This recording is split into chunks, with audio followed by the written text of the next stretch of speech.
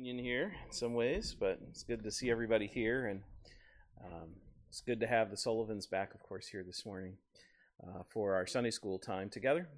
But let's go ahead and open with a word of prayer, and then, of course, our brother can come up and begin our series on revivalism. So let us pray. Father, we thank you for bringing us here this morning, this beautiful Lord's Day that you've given us to worship you for the salvation which you have freely given in Jesus Christ. We pray that you will be with our brother as he comes to show us a taste of how you have been at work in special ways in reviving the hearts and minds of believers in our own nation's history. And we pray that we can not only be encouraged by the ways in which your Holy Spirit has been at work, we can also have a deepening desire for seeing a revival in our own church and community today. And so we pray that you'll richly bless our time together and ask these things in Jesus' name. Amen.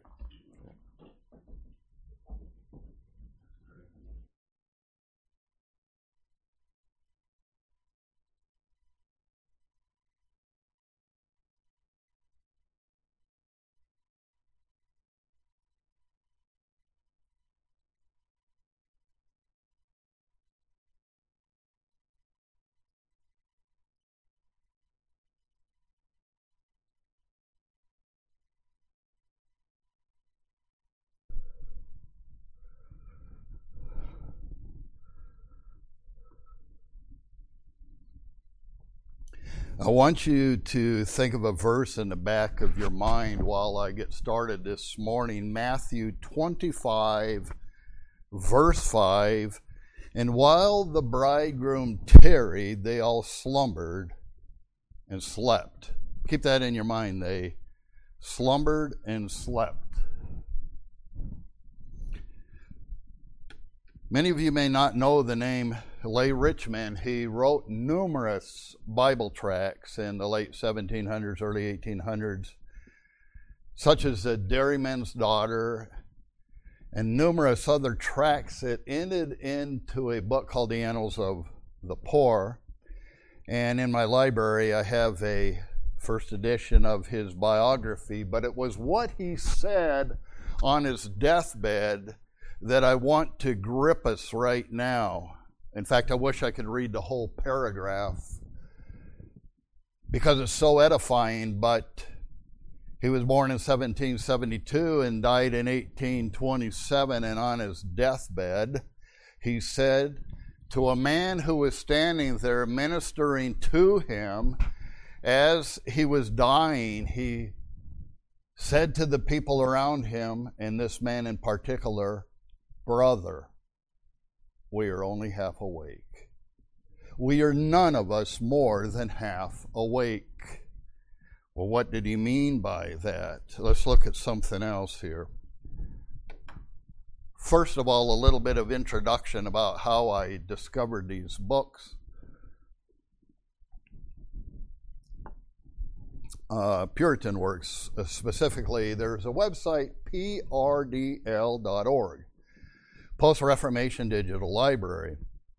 This year marks my 30th year of being online, and so I've watched all of this unfold, how they got all these old books published in PDF format, and the library out there is incredible. But the first persons that I can remember that started to do this was the University of Michigan, called the Making of America Project. And they wanted to get all of these old books that had to do with American history and get them on the internet, and it became part of what is called books.google.com. And I'll mention that in a moment because I want to show you something when we get to my study of one aspect of the Great Awakening. But there's an introduction to this book, Benjamin Stoneham, 1676, where the preface says, "To the reader, as in all ages it has been Satan's desire to blind the minds of men, even from our first parents, whom he has soon rocked into a dead sleep with all their posterity, in which they would have lain until now had not Christ awakened them. End quote. So the emphasis is on the dullness, the sleepiness, the slumbering. This is what revival is to remedy. When the manifest presence of God comes upon an assembly. Well, what is the definition of a revival and what are its marks? According to the generic significance of the word, it means to reanimate, to awaken to new life, and hence it presupposes a state of declension, and that's very common. Prior to revival, there may have been a real state of declension. In the case of the Great Awakening, most of your Anglican churches in England, when George Whitefield set out to preach, weren't even talking about the new birth at that time. It wasn't even a subject in the pulpit. So it was a time of declension. But since an awakened church is always a converting agency, any religious awakening is a revival, whether the term be applied to the work of converting the unregenerate or to the task of bringing new life to a dead and decaying church. End quote. G.A. Frank, A History of America, or G.A. Frank Birdsley, A History of American Revivals. In the year 1832, a book that Banner of Truth republished, they republished the first edition that actually belonged to an English pastor named Charles Simeon. And it's called Lectures on Revival, and he wrote, "This is a subject in which the church is not only deeply interested at the present time," well, why is that? Because the Second Great Awakening was going on, "but is likely to be more and more interested for a long time to come," end quote. Well, I wish that was still the case. Sprague's books, and most of the books on this subject published by the Banner of Truth, did not stay in print due to a lack of interest. A Log College by Archibald Alexander, John Gilley's Historical Collections and Accounts of Revival. They didn't stay in print. There hasn't been a lot of interest in this subject. For me as a young Christian, for a long time, it consumed me. I got to Grand Rapids in the year 1988 in December. My brother was in Indianapolis. Now he's in Northern California. So I went down to visit him, and as I always do when I get into a big city, I went to the bookstore. So Sprague's book was written in 1832, and I'm going through the bookstore and I found this. It's the second edition from 1833. Now, what's interesting about this book is there's a collection in the appendix of letters that were written to him at his request about what they knew of revivals and the revivals that were going on in the early 19th century. And I'm debating, but I'm leaning toward talking about that period in 2 weeks. I won't be here next week, it's Easter, but in 2 weeks of discussing what happened after the Revolutionary War through the end of Asahel Nettleton's ministry about the year 1840. So much of this history isn't really well known. But I want to talk about the first and second things that accompany a revival of religion. The first thing that attends revival or precedes it is a serious attention to prayer. And I'm going to use this sermon and its history because, one, everybody seems to know that there was a sermon called Sinners in the Hands of an Angry God. But what's interesting about my study is, the fact is, what you suppose you know about it is probably inaccurate because it's been so embellished. That's actually a first edition. That's a 1741 printing of that. So I read the histories. It's so embellished. I mean, yesterday I was reading numerous accounts that said that the people were under such fear that they came up into the stage, into the pulpit, trying to get Jonathan Edwards to desist because they were so afraid. Please stop preaching. Well, that's embellished. That never happened. Or maybe you heard the story that somebody grabbed his coattail and said, but isn't God a God of mercy as well? I've never found that. It's embellished. Now, the real records are interesting in themselves, but when you're studying church history, this is really helpful for you. If somebody quotes another person, try to go back to that original source and see what you can find about what really happened. And I've discovered over these years, and I first started studying this, I'm sure over 30 years ago, there's actually two only live accounts of what happened when Jonathan Edwards preached a sermon. And those are, if you see on the left a man named Eleazar Wheelock, who became the president of Dartmouth College. He was the pastor, and there were a number of pastors in Connecticut, that picked up Jonathan Edwards to bring him to the church in Enfield. And it's probable that Edwards wasn't even meant to be the preacher that evening. But he happened to bring with him some sermons. One of them is this one that he had preached to his own congregation. And in that case, without much visible fruit. So he had it with him, and I don't know what happened, but they asked, could you fill in that evening? And I think one of the reasons that Edwards would have some of his sermons with him when he was with other pastors is because you couldn't get his works published really easily in Northampton, Massachusetts. They had to get to Boston or some other metropolis in those days that would be able to publish this stuff. So Eleazar Wheelock brings him into the church, to the assembly, and he's there and he witnesses what happens.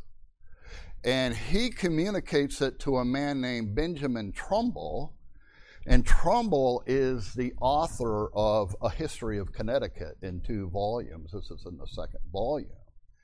And so one of the things that we know about this sermon is only what's communicated by this pastor to this historian. And it says, the story behind Edwards' sermon in Enfield, quote, while the people in the neighboring towns were in great distress for their souls, the inhabitants of that town were very secure, loose, and vain. A lecturer had been appointed in Enfield, and the neighboring people, please get this sentence, and I'm going to emphasize it. The neighboring people the night before were so affected at the thoughtlessness of the inhabitants and in such fear that God would, in his righteous judgment, pass them by while the divine showers were falling all around them, as to be prostrate before him, a considerable part of it, supplicating mercy for their souls. When the time appointed for the lecture came, numbers of the neighboring ministers attended, as some from a distance. When they went into the meeting house, and I'm putting the emphasis on the night before the prayer, the first thing that commonly attends a revival, the people hardly conducted themselves. They're getting ready for the meeting, and the people hardly conducted themselves with any common decency. The Reverend Mr. Edwards of Northampton preached, and before the sermon was ended, the assembly appeared deeply impressed and bowed down with an awful conviction of their sin and danger. There was such a breathing of distress and weeping that the preacher was obliged to speak to the people and desire silence that he might be heard. This is the beginning of the same great and prevailing concern in that place with which the colony in general was visited. But here's the important point that's missed in the sermon. People see this sermon, they read this sermon, they are so impressed with the imagery, and it is an impressive sermon. I have probably narrated it 15 or 20 times, and it still affects me every time I read it. But what is not known and is embellished is, brethren, we don't even know how much of this sermon he even got through. Why?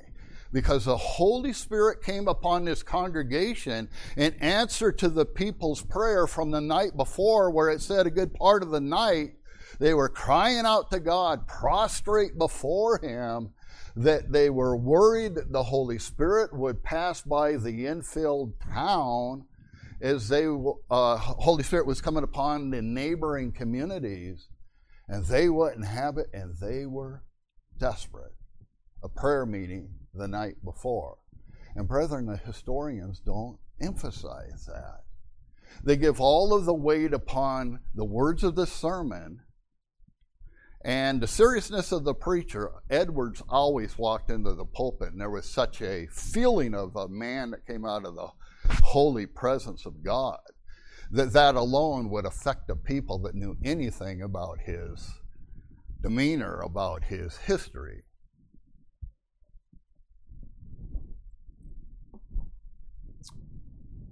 So it's interesting. I've tried to find out, and I can't. He may not have gotten very far along in the sermon.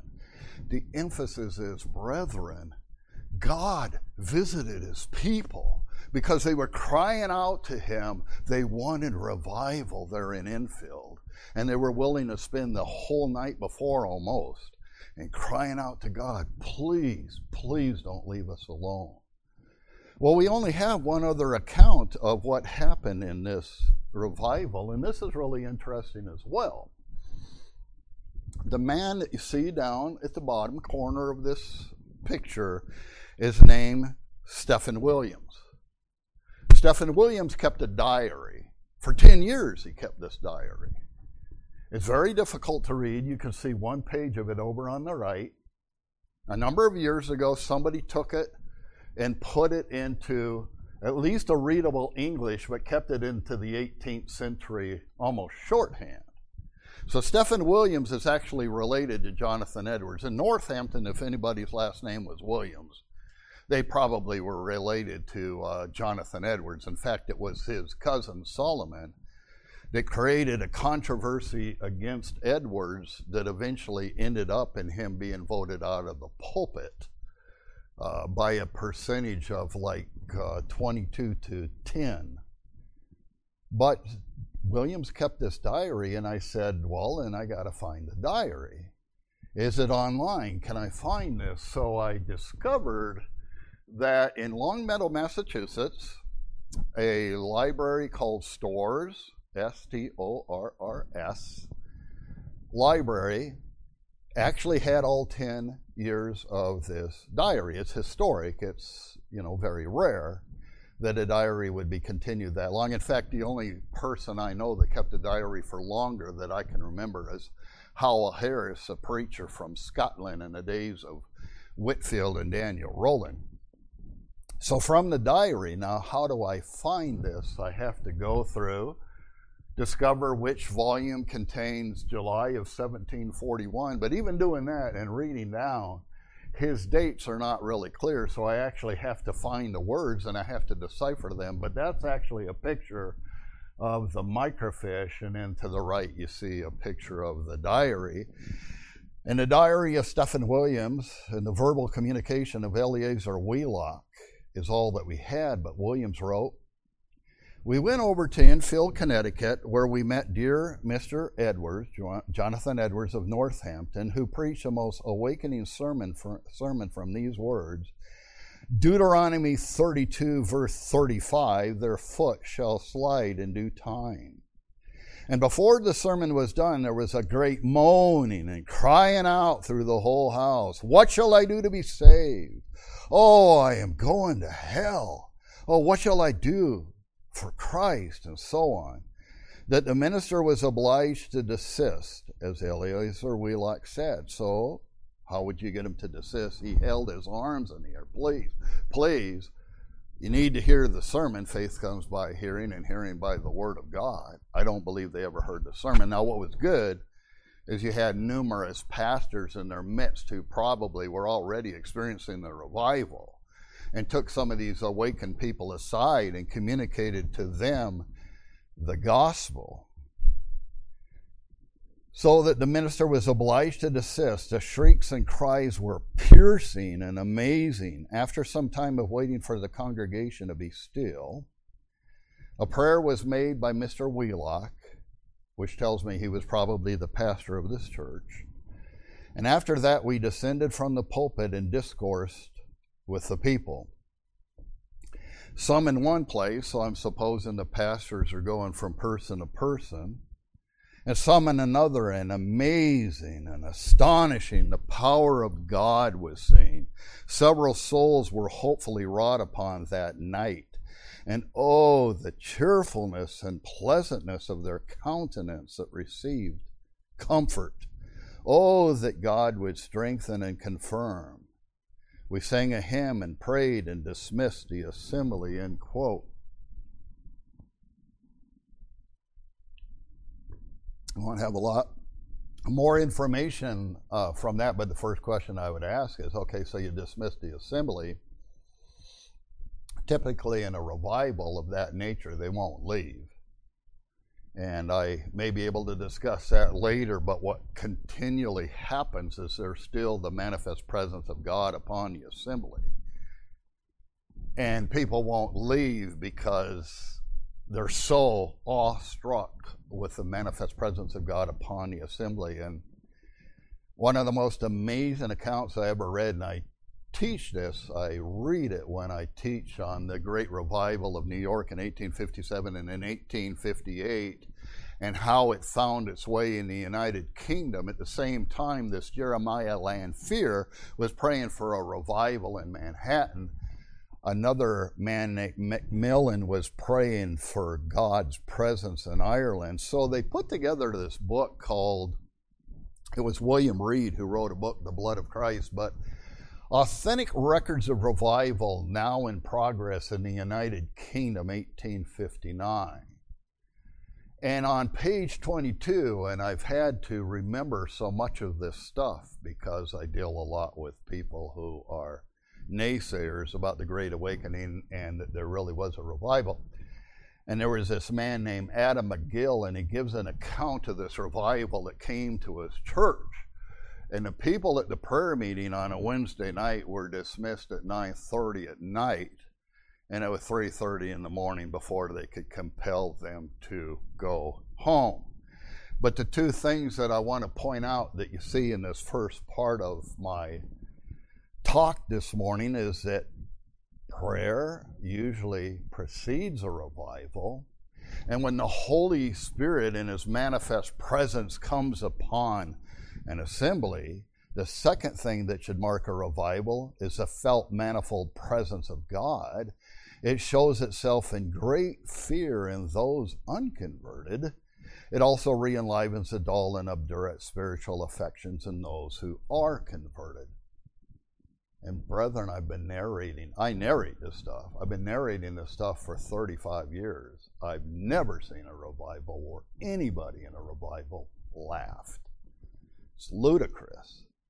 The so-called laughing revival of Toronto or whatever, I never, ever read an account of any kind of frivolity like that in a revival.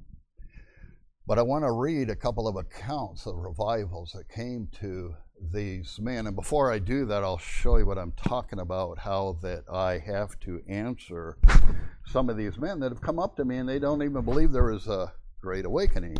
This book came out in 1999. I just got it in about a week ago, but I was aware of it, called Inventing the Great Awakening, and he goes through the opponents in that day of the revival that came from Georgia all the way up into New Jersey, over in Whitfield's preaching, in Compslang, Kilsyth, Scotland, England, and so on, and tries to put together a picture that all of this stuff was manufactured.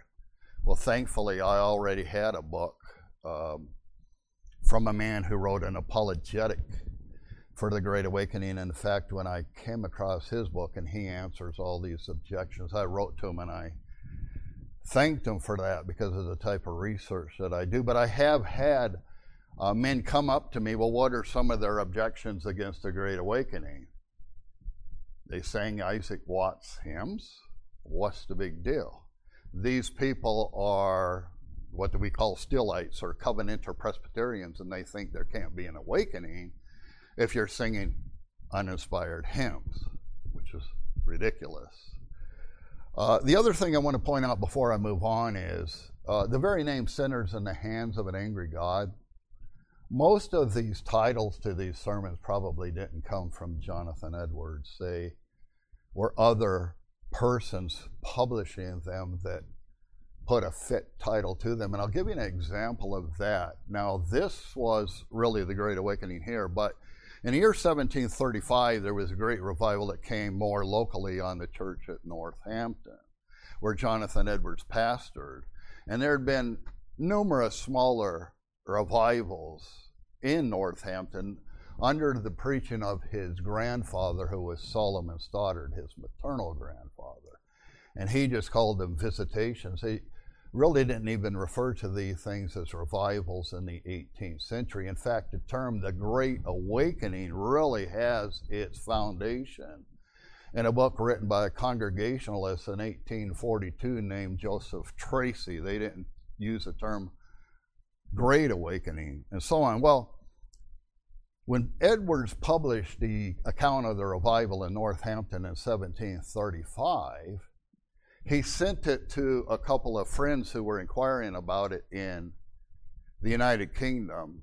The person who actually titled that A Narrative of Many Surprising Conversions was Isaac Watts. Isaac Watts and another man were responsible for getting that book in print in England. So a lot of these titles that you read of Edwards' sermons, Edwards never came up with them himself.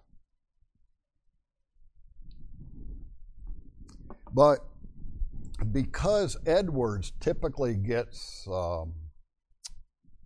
pointed at and locked in the crosshairs of people that want to discount the Great Awakening, when I teach on this, because a lot of times it's certain Presbyterians, I quote their own good men who God used in the first Great Awakening, who didn't have these outcries in the congregation, who recorded things that happened under their own ministry. And these are men that they respect. The first one is Jonathan Dickinson. Jonathan Dickinson was a pastor in Newark, New Jersey, and also Elizabethtown, New Jersey. And he was the first president of what became the College of New Jersey. And the other is from these men that we call the Log College men. The Log College was a term of derision, actually, but it was just a log cabin, very, very small, where this William Tennant, who I believe was Irish or Scotch-Irish Presbyterian, started this ministry in the early 1700s to prepare men for the ministry. So William Tennant Sr., William Tennant Jr., and their son Gilbert, all of these men were used in the Great Awakening. But other men associated with them, one of them started a southern branch of it called Samuel Blair.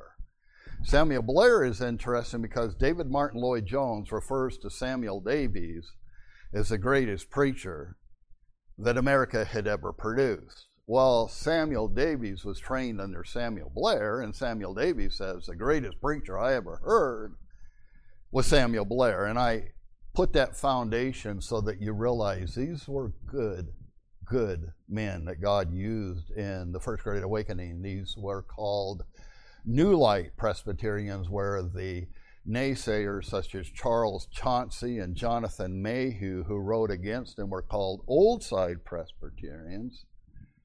And just something to keep in the back of your mind, those people, some of them that opposed the Great Awakening, went on to become Unitarians. So I thought, well, that's an interesting connection. So from a letter from John Seccombe, a minister at Harvard, and all of these are gathered up into what is called, John Gillies, this is a first edition, was a Scottish pastor, and he mostly got his information from Thomas Prince. The man that you see in the middle was a great historian of the 1700s. And so they would take their accounts of revival, and then he compiled them in a magazine called The Christian History. That one, I believe, is from 1743. And that's what's so nice about the research you can do now. You wouldn't believe how many first edition things that I can find. They're actually not just creating PDFs of a more modern reprint. They try to get back to the very first edition. And it's amazing to me, as much as we get opposed to some of the things that Google is doing at the same time. For my kind of research, I just have such a debt that I owe them for bringing these things to light for my own kind of study. So from John Seccombe, and he had written this to Thomas Prince, February 20th, 1744, from Prince's Christian History, number 54, quote, "Now they become wonderfully attentive to the word preached." So this is what's going on in the revival. "As if they would not let loose a single sentence." Every sentence that came from the preacher, it's like they held to it, like their very soul depended on the proper receiving of every single sentence of their pastor. I mean, brethren, any pastor would want that. If your pastor, DeVito, stood up here and knew that this place was full of anxious inquirers and they were listening as for life and for eternity at every word that proceeded out of his mouth, he would say, God is of a truth in the midst of us. I mean, what other conclusion could you have?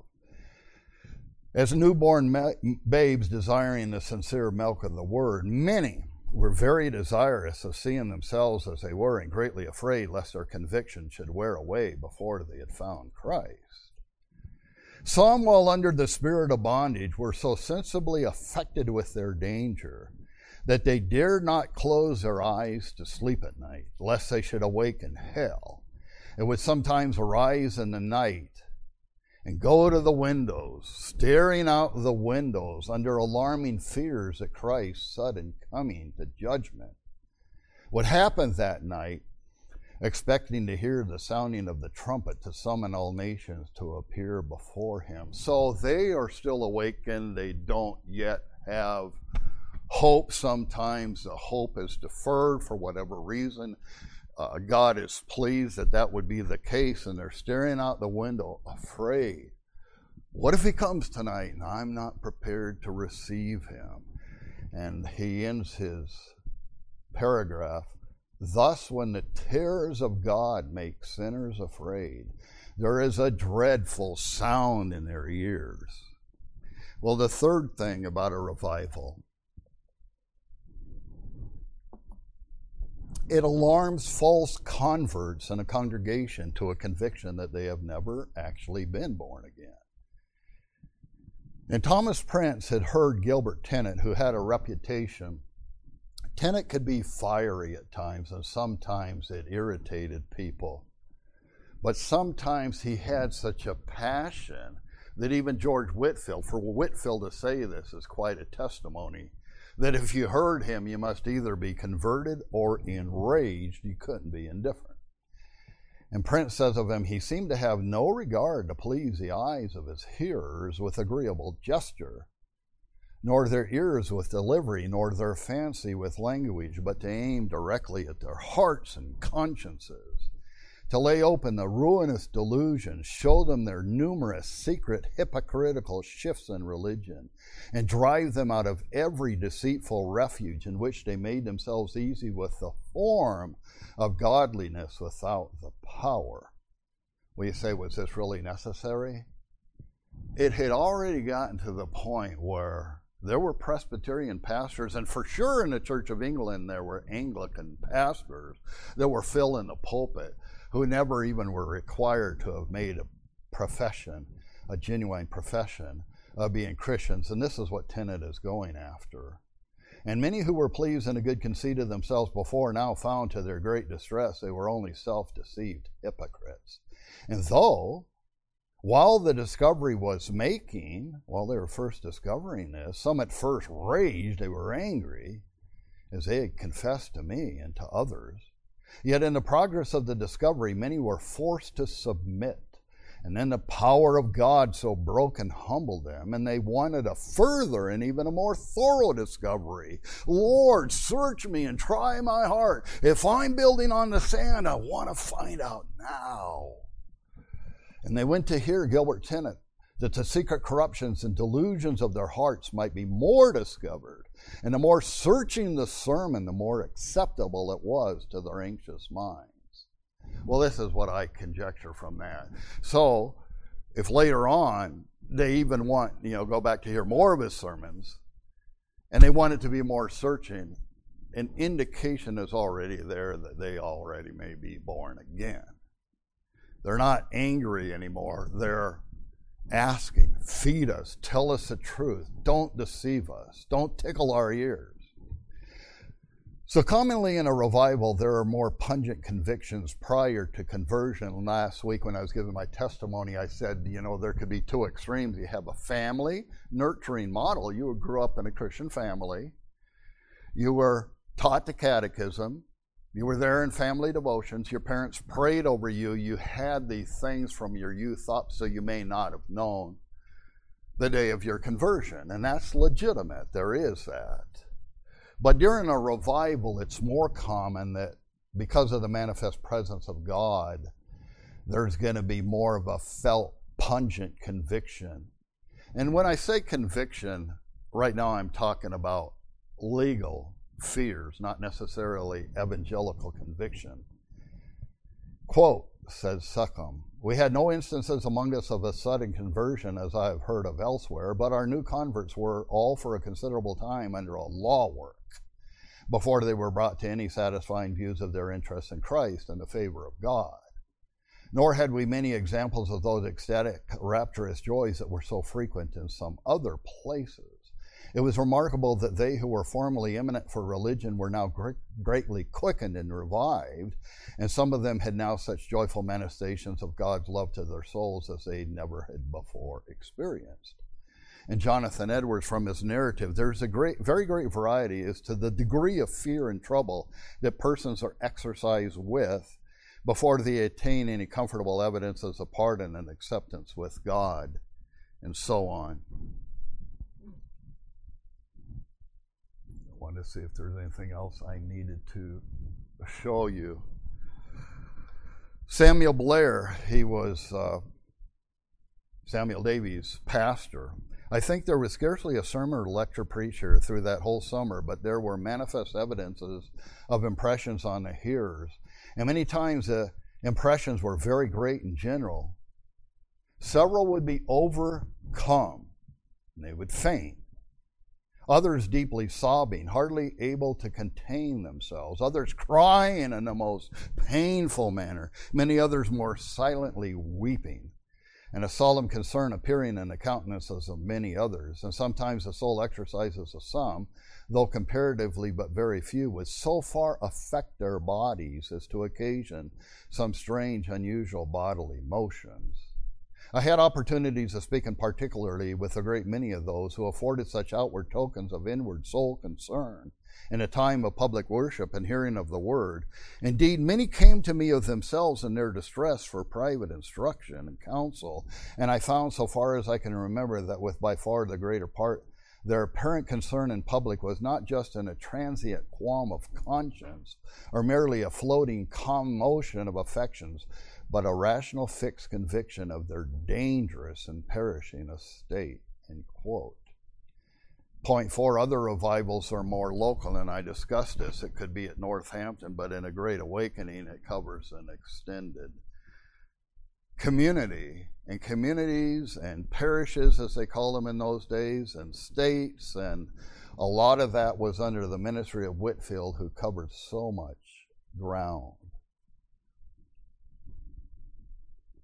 And 5, genuine revival should show fruit in transformation of communities and reformation in churches, as well as fruits in the lives of professors for many years to come. So Joseph Tracy, who finally in 1842 put together a more official history of the Great Awakening, says various estimates have been given of the number added to the churches. Dr. Cogswell, in his Christian Philanthropist, page 392, thinks it probable that 25,000 were added to the churches of New England. And Trumbull, in his History of Connecticut, estimates the number of converts in New England in 2 or 3 years at 30 or 40,000. Now you have to keep that in mind as to what the population of the colonies were in those days. At the time of Whitfield's third visit to America from 1744 to 1748, there were not less than 20 ministers in the vicinity of Boston who considered Whitfield, and they were already ministers, but considered Whitfield as a means of their conversion. So there's more that I could tell you, but I do want to give you an opportunity to ask any questions if anyone wants to ask anything before I close, because I ended too soon last week.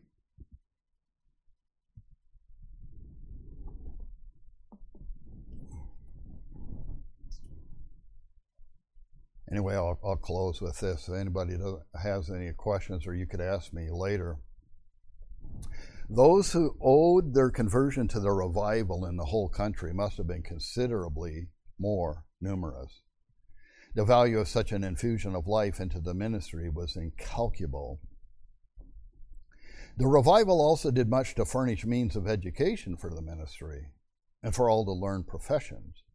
The reader who has already seen that it produced a college at Princeton. By the way, the Log College, I mentioned the Log College, and numerous men became their presidents. You had Jonathan Dickinson, and he was followed by Aaron Burr Sr., who actually married one of the daughters of Jonathan Edwards. And then you had Jonathan Edwards and Samuel Davies and Samuel Finley.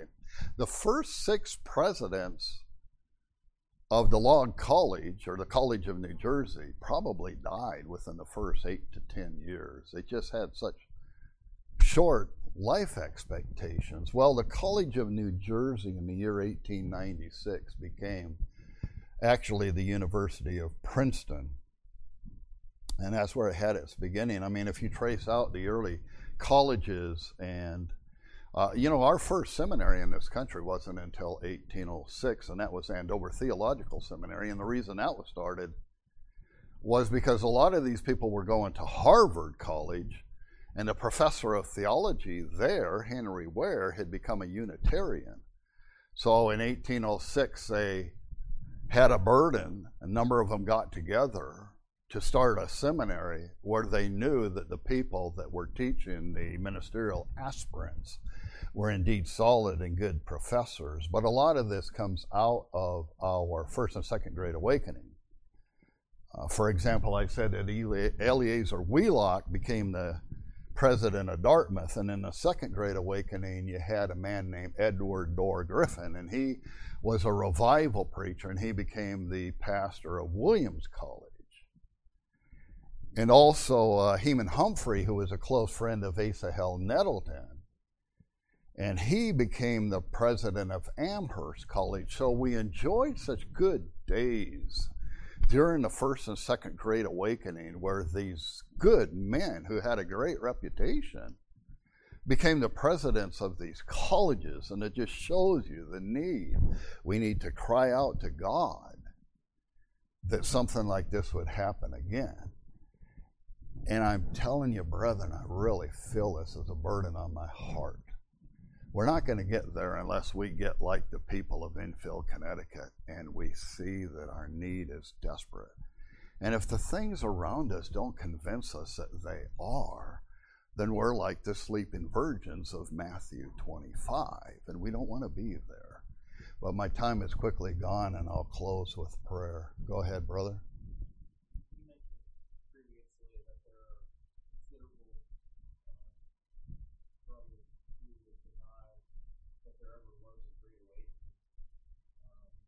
The entire Protestant Reformed denomination, for example.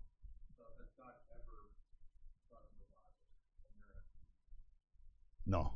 In fact, you can look it up. One of their professors is named Herman Hanko, and do a search on ought we to pray for revival, and the whole summation of that whole article is no. And I'll tell you why.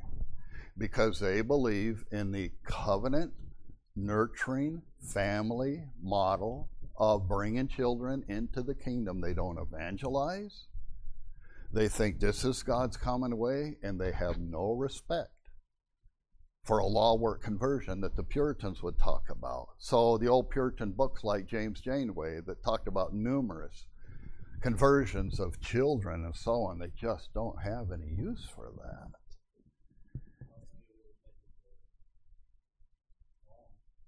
They said that?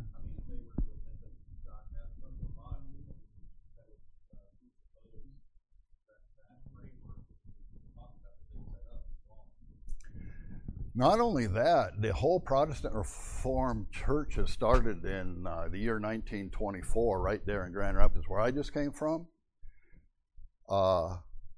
Herman Hoeksema was kicked out of the Christian Reformed churches in Grand Rapids. So he gets to his Christian Reformed church, and I used to be the letter carrier there, 506 Eastern. He tries to get into his church on a Sunday morning, and it's padlocked. He can't get in. And what was the problem? They were upset with him because he wouldn't teach the doctrine of common grace, and he would not evangelize. He didn't believe there was a free offer of the gospel. And one other thing. Now, what's interesting about them, they have stayed far more orthodox to their forms of unity than the Christian Reformed churches. And it is amazing how they have grown in Grand Rapids. They're prevalent, but it's just a collection of families that don't evangelize, they don't have missionaries, and they don't have any use for what I just taught you for the last 45 minutes. And it's a sad spectacle, but this also has found its way into Westminster West, and I could tell you, but I am out of time, about what R. Scott Clark, the professor, thinks of the conversion of Phoebe Bartlett, who was 4 years old and was converted under the ministry of Jonathan Edwards. He really has a problem with that. He says, no, you should have pointed her back to her covenant promises that were given to her as a result of the promises to Abraham, and that's where you should receive your hope. Think back to a time when your parents baptized you as an infant and so on. And I read this and I think, that's so sad. Anyway, I better pray. Holy Father, who is sufficient for these things, and I just thank you for the people that are here that are interested in these type of things, and I'm very, very humbled to give them anything that I have learned for their benefit. You know how dear this church has become to me before I even got to Owensboro. May it always have a place on my heart, and we pray that your Spirit would come upon this congregation, and many people would come here, and they would be convicted that God is of a truth in the midst of them, and they would say, this is a place in this area that I want to attend because I want to be fed the truth. We commit our morning worship to you. In Jesus' name, amen.